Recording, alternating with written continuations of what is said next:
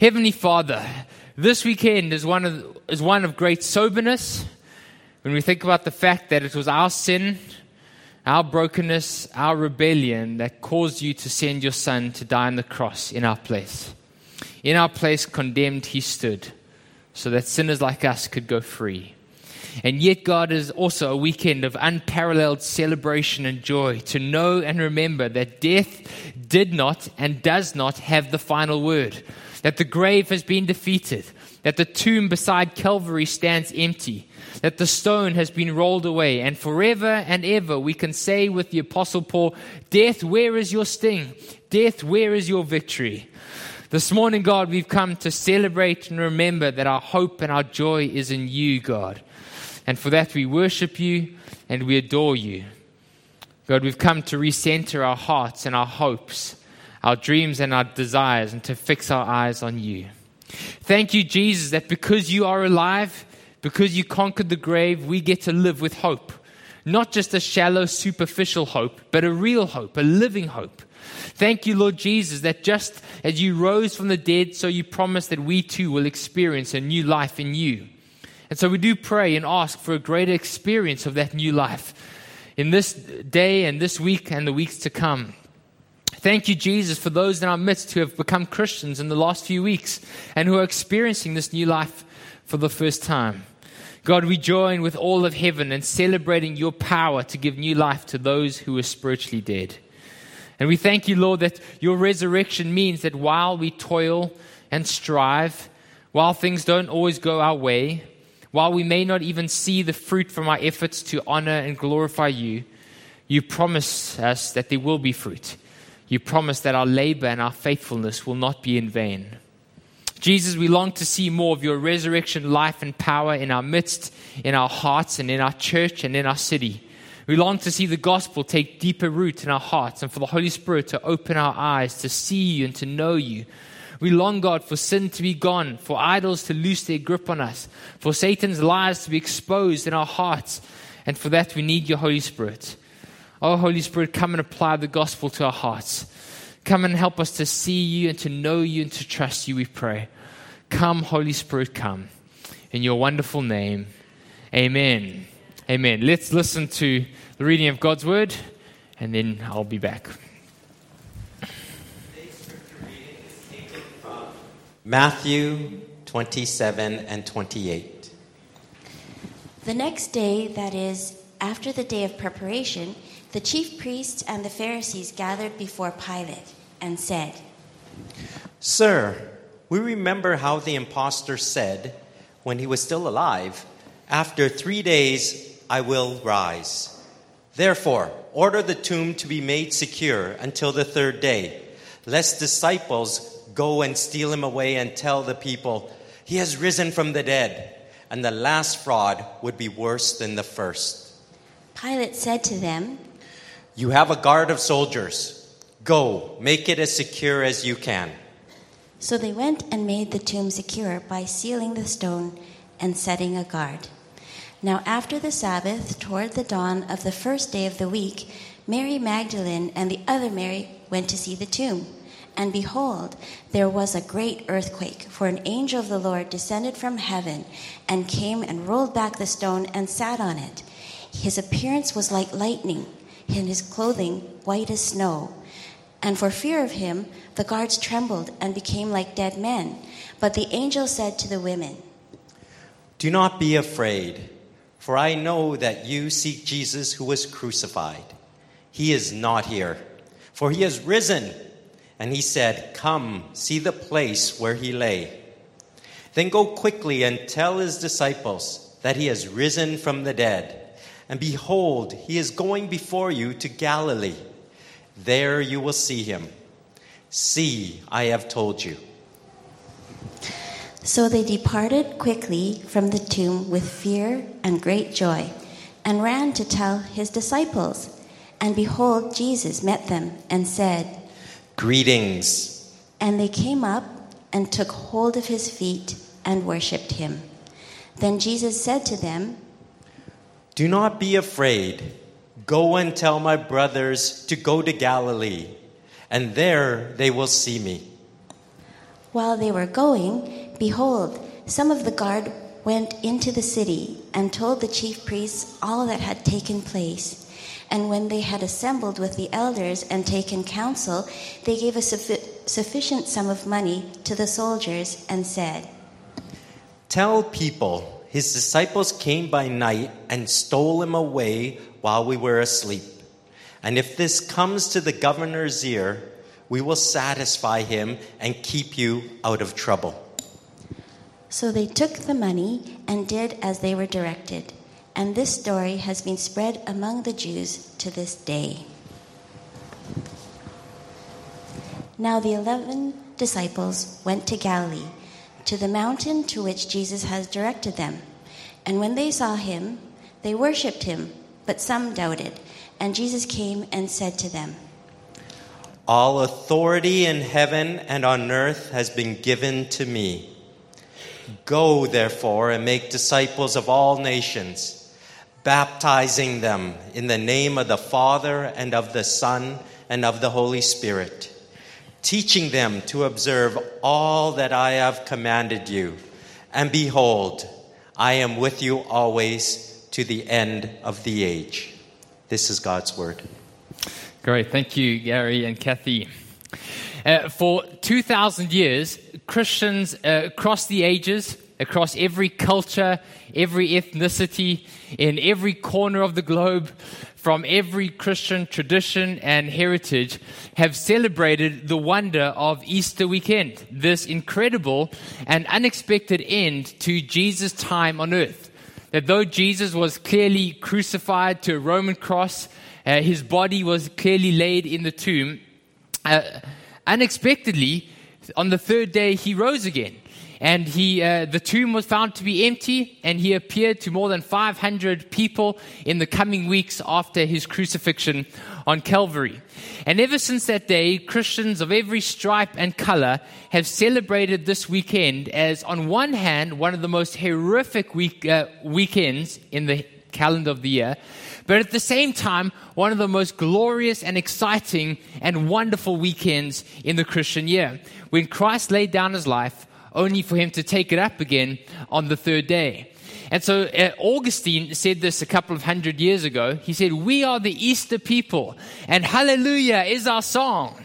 In other words, what he's saying is that this weekend is so central to everything that the Christian faith is all about. Now, you may be here this morning and maybe you still got questions about Christianity and the faith and Jesus and the claims of the Bible. And you may wonder why it is that this brutal and yet astonishing claim of the Bible that Jesus died but he no longer stayed dead, he came alive. Why is this so central to the Christian faith? In other words, you may say, look, I see the point in religion. Religion helps people be a better person, to contribute towards society. And Christians, why don't you just emphasize Jesus' moral teachings or his good example? Why do you need to make such a big deal of the resurrection? Can't you just teach us to all behave and be moral like Jesus? Why is such a big deal about the death and resurrection? Well, this morning, I'm not going to give us a whole lot of proofs for the Bible's claims or the historical credibility for Jesus' resurrection, though we could do that easily.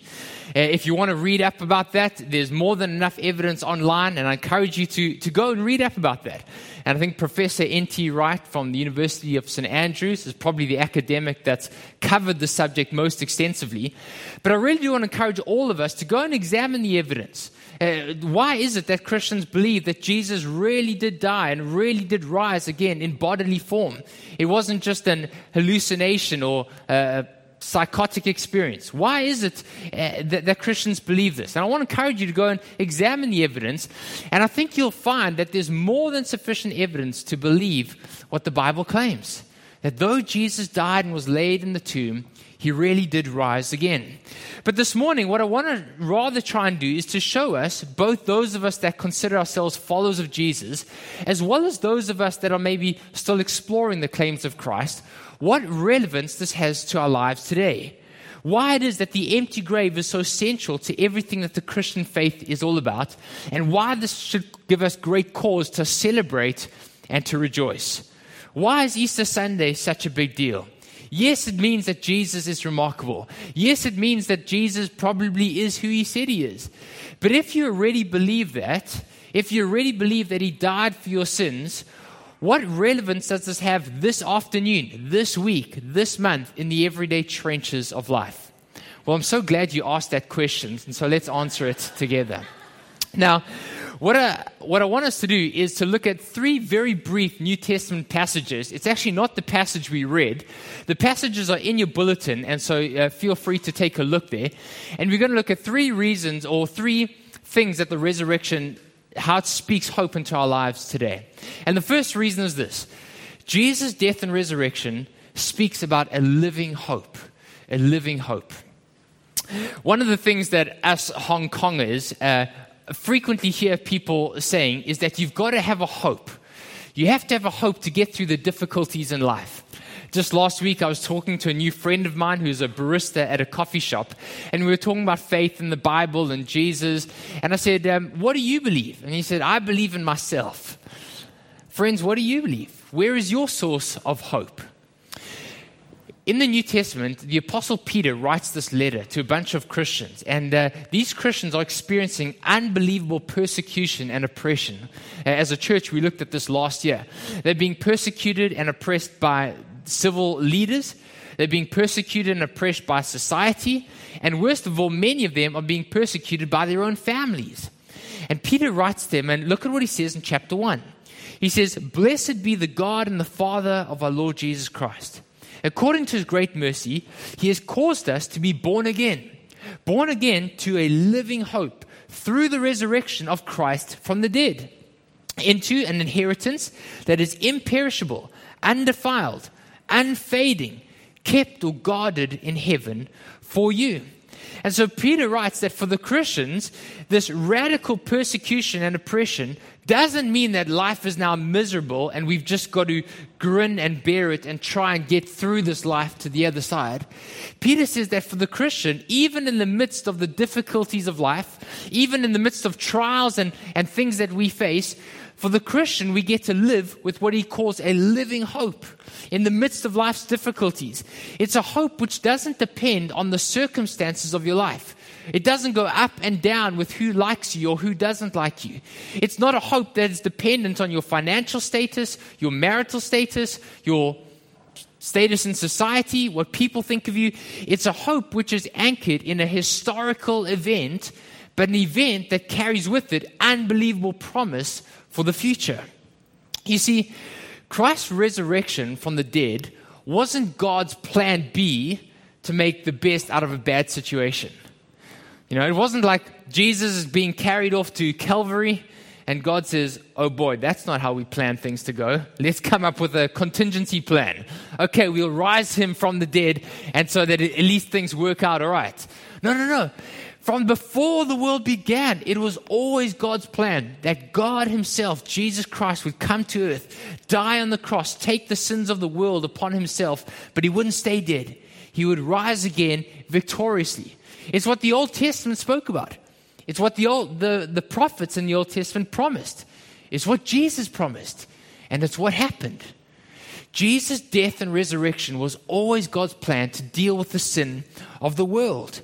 And friends, you see, the Christian hope is an unshakable confidence that God will do what he said he'll do. And if you need one bit of proof, one bit of evidence, how can we take God at his word? Why should we trust him? Look to the empty grave. Look to the tomb that was once filled but is now empty. God, who spoke for thousands of years his promises that one day his son would come and die but would be raised from the dead, he did it. And you can bank your life on him. You see, friends, at the very essence, Christianity is not a philosophy. It's not a worldview, though it will give you a worldview. It's not just an approach to life, though it will shape your approach to life. At its very essence, Christianity is a person. It's the person of the Lord Jesus Christ. It's the person who made you for himself and to know him. It's the person of Christ who loves you unconditionally and went to the cross for you. But at the essence of Christianity is the person of Jesus who died and didn't stay dead, and he rose again from the grave. And because Jesus really did rise from the grave, because the grave really is empty, because Jesus really did show himself to more than 500 people in the coming weeks, because Jesus really did go to those that have doubts and he convinced them, he showed them that it is who he said he is, Christians get to live with this living hope. Because Christ, who is the ground and the essence and the foundation of our faith, lives and lives forevermore.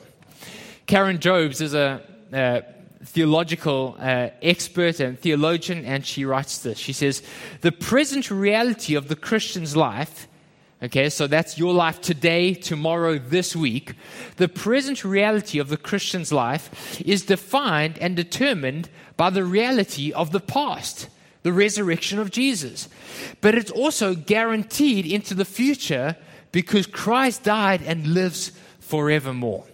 And just think about how this affects your everyday realities of life.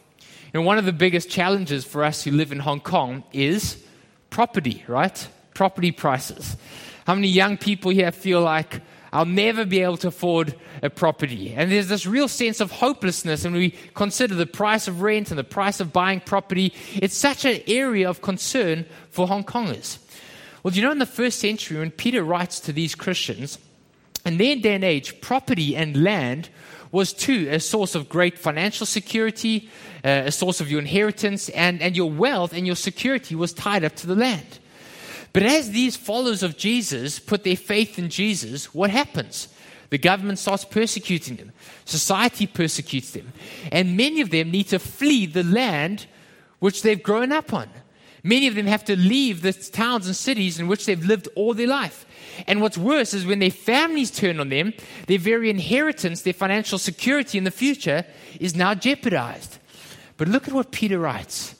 He says, in the gospel, because Jesus died and because Jesus rose again, you are given an inheritance which cannot be taken away by any opposition or any government.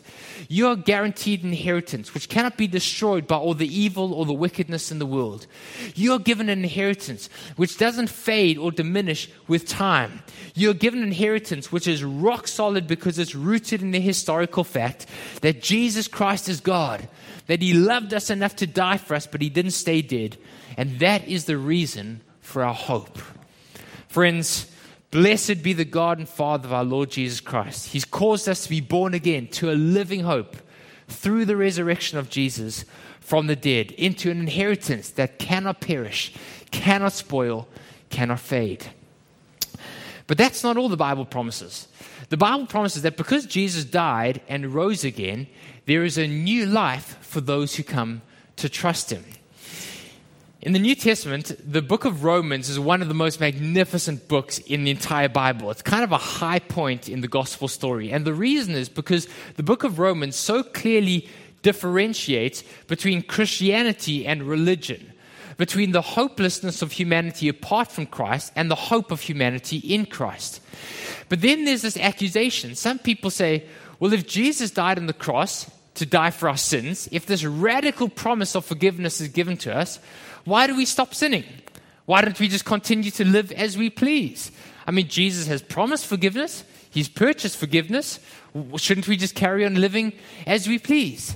And listen to how Paul answers that accusation. Listen carefully. He says this in chapter 6, verse 3.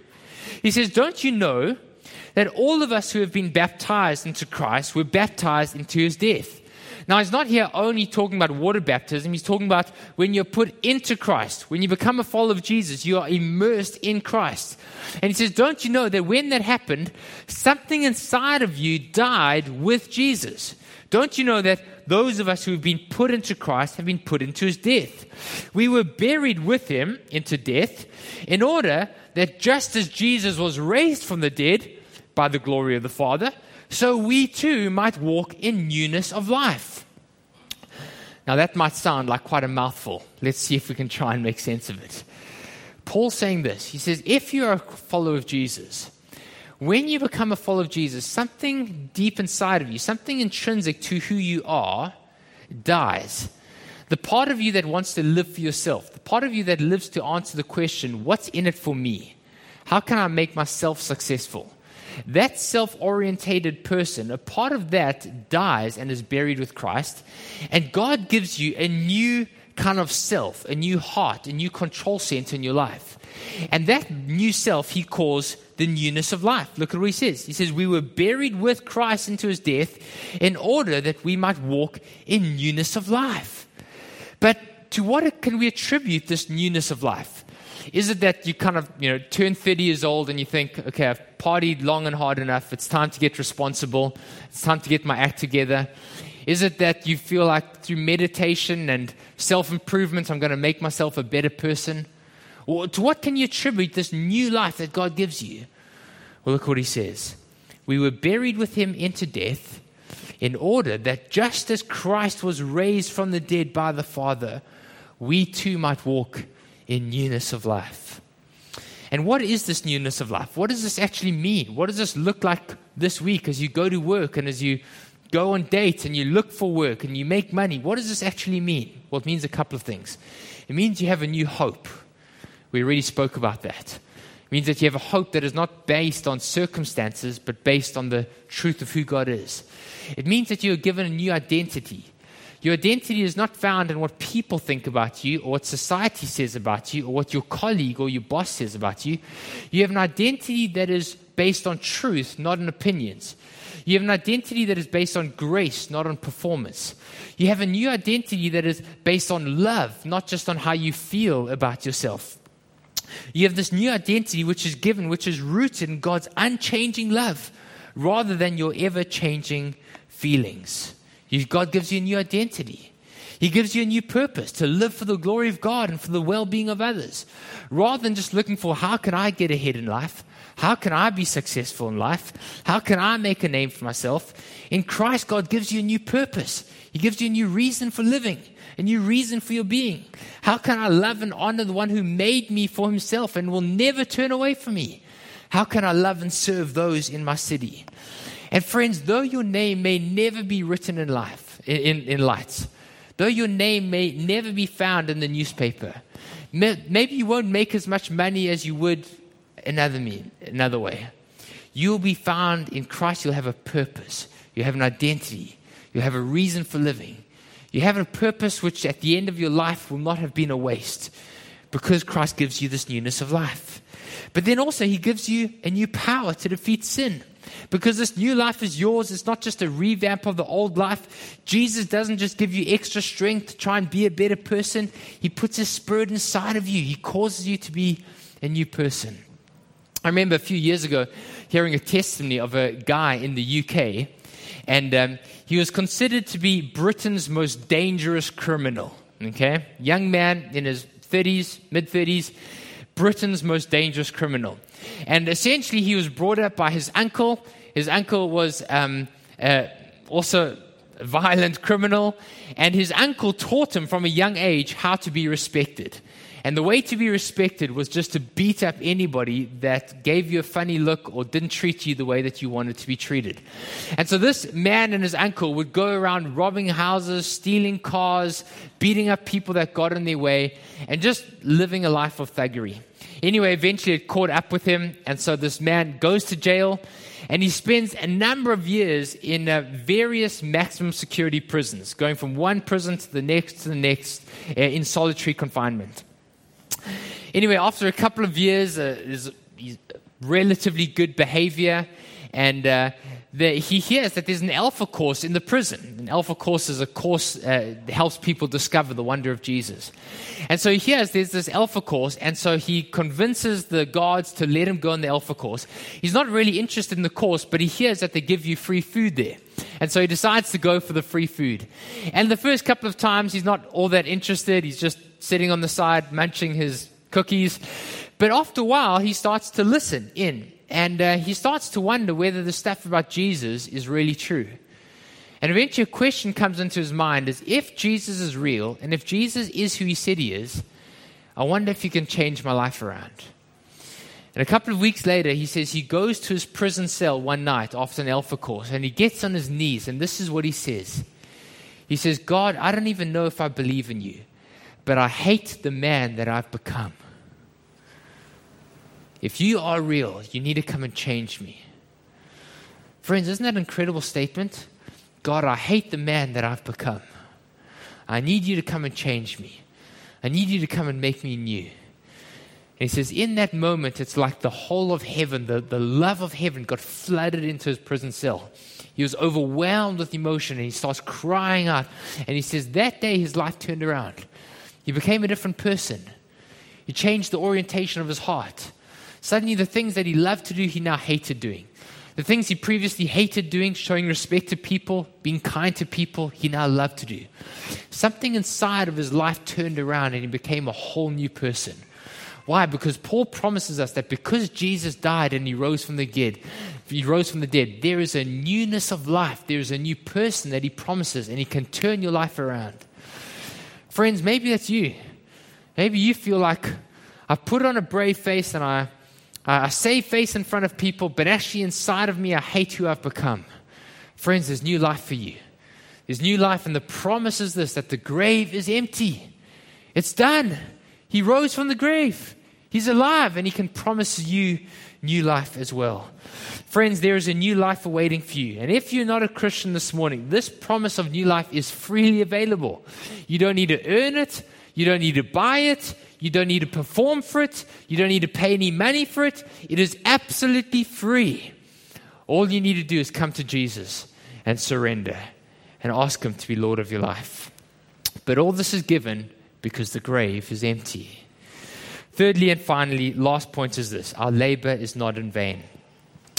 In 1 Corinthians chapter 15, Paul gives his greatest defense for an argument, or defense of an argument for the resurrection from the dead. And he goes through this whole long argument. And at the end, he says this. He says, "Death, where is your sting? Death, where is your victory?" In other words, he's mocking death. He says, you gave your best attempts at Jesus, and look how that turned out. He rose from the grave. And then after this long chapter on the resurrection, Paul writes this, and this is incredible. Listen up. He says, "Therefore, my beloved brothers and sisters, be steadfast, abound in the work of the Lord, knowing that in the Lord your labor is not in vain." And isn't that an incredible statement? That if you are in Christ, your faithfulness and your labor and the things that you give yourself to are not in vain. Friends, Paul is saying here that because Jesus died and he didn't stay dead, the way you spend your life, if you live for the glory of God and for the good of others, that may not make you a lot of money. It may not earn you the applause and the accolades of society. You may not get the best paying job in society, and you may not stay in the biggest apartment that you could stay in otherwise. But your labors, your efforts, your faithfulness to serve Jesus, even if they attract the ridicule and the scoffing and the mocking of others, none of it is in vain, because every bit of it will reap a harvest in eternity. Think about it this way. Those of you that are in finance, imagine one day you're at home and Jesus Christ himself comes to you and he says, "I've got some information for you. You know this stock that is very cheap and considered worthless? I want you to buy that stock because at the end of your life, you'll be a billionaire." Okay? I don't think Jesus would say that, but just imagine, hypothetically. He came to you and said, "This stock, I know it looks worthless. I know it's cheap. I know everyone's going to ridicule you and scoff you. Buy the stock. You'll be a billionaire." What would you do? Well, friends, in a way, that's what Peter's saying here, or that's what Paul's saying. He's saying for those of us who are in Christ, when we invest our lives in the purposes of God, when we invest our lives for the glory of God and for the good of others, this stock may not look very impressive. Others may mock you and laugh at you and ridicule you. You may not make a whole lot of money for it, but it won't be in vain, because the return on investment will be more than 1 billion-fold in this life and in the life to come. And friends, sometimes you may wonder, what's the point? Sometimes you may feel like I've sown and I've sown and I've sown. I've tried and I've tried and I've tried. I've been faithful to God, and where's the fruit? What's the point? Has it amounted to anything? Some of us have been witnessing to friends and family. Some of us maybe have passed over work opportunities. Some of us maybe have walked away from a relationship because you knew that that wasn't honoring God. And now you may be asking, what's the point? Was it all a waste? Look at what Paul says. He says, "Know this, that in the Lord your faithfulness is not in vain." But why? Because Jesus died and he didn't stay dead. Because he rose from the grave. Because the tomb is empty. And because he promises that what happened to him is going to happen to those who trust him and follow him. Because he is the first fruits, the example of what's going to happen to everyone who trusts and follow him. Friends, for those of you who are looking into the claims of Christ, one of the things that Jesus says is this. You got to know, he doesn't only take half of you. He'll take all of you or he'll take none of you. Jesus says if you want to follow him, you have to come and surrender all. You have to surrender everything. Jesus says you have to turn your back completely on the false gods which promise so much but only enslave you. You have to come and surrender everything. You have to embrace the cost of following him. And that may mean that the world will turn its back on you. That may mean persecution. That may mean that your family doesn't understand. But look at the promise. For those who are in the Lord, your labor is not in vain. Because Jesus has died and he's risen again. And he promises that his resurrection will be your resurrection too. And friends, what this means for us is that Easter Sunday is a day of great celebration and hope. It's a day of remarkable joy and confidence. It's a day of living hope, of newness of life, knowing that nothing we do for the glory of God is ever in vain. We are the Easter people, and hallelujah is our song. Will you stand with me? Let's pray together. Lord Jesus Christ, Heavenly Father, Holy Spirit, we've come to worship and adore you. We've come, God, to be reminded that our hope in this world is not found in our circumstances. It's not found in our bank accounts. It's not found in who likes us or doesn't like us. Our hope in this world is found in you, God. And it's found in the historical event that you died and you rose again. And you promised to return and you promised to bring all those who are in you with you to glory. God, I pray that for those of us that are followers of Jesus, I pray this week, God, won't you remind us of the wonder of the cross? This week, God, I pray that we won't just move on from Easter, but that, God, we will continue to celebrate and find our hope in that.